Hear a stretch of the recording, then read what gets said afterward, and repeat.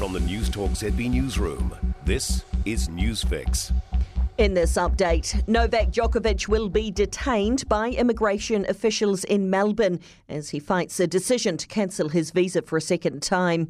Immigration Minister Alex Hawke cancelled the world number one's visa after considering evidence from Djokovic's lawyers, along with advice from federal agencies.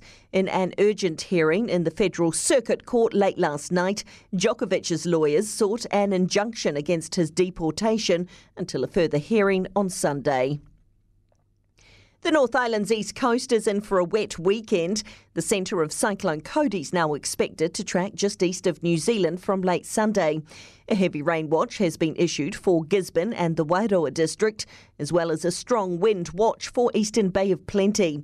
Met Service meteorologist Angus Hines says the cyclone's expected to cause a lot of hazards in the water. Some very large waves which are going to be battering the east coastline of the North Island starting this weekend, basically moving from north to south. There's a mix of fear and excitement as New Zealanders return to the Cook Islands. Quarantine-free travel to the islands is back for the first time since August last year. The bubble lasted just 3 months in 2021 before authorities pulled the pin due to Auckland's Delta outbreak. Rarotongan beach resort owner Tata Krokam says they know there is a risk to opening back up. We're terribly excited, but also have got a very keen focus on developments as far as Omicron goes in New Zealand because, the Cook Islands only opening to New Zealand, and so what happens in New Zealand will directly affect us.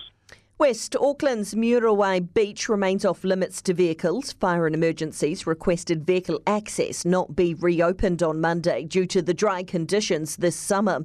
Councillor Al Filipina says while many people will be disappointed, the decision to keep the access closed is based on safety.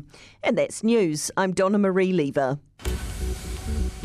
In sport, the New Zealand Breakers have failed to take advantage of a promising first half, going down to Melbourne United 89-78 in their Australian NBL clash.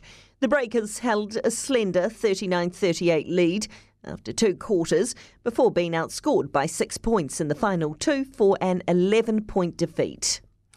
Travis Head has been the standout for Australia on an eventful opening day in the final Ashes test against England in Hobart. Batting first, Australia were reeling at 12 for 3 within 10 overs as David Warner, Usman Khawaja and Steve Smith all fouled cheaply. Head then led the fight back, knocking 101 off 113 balls. Australia sit 241 for 6 stumps. And Liam Lawson will pilot a different-looking Formula 2 car for the 2022 season. The Kiwi driver is leaving Hi-Tech GP to drive for Carlin. And that's sport. For more news, listen to News Talk ZB live on iHeartRadio.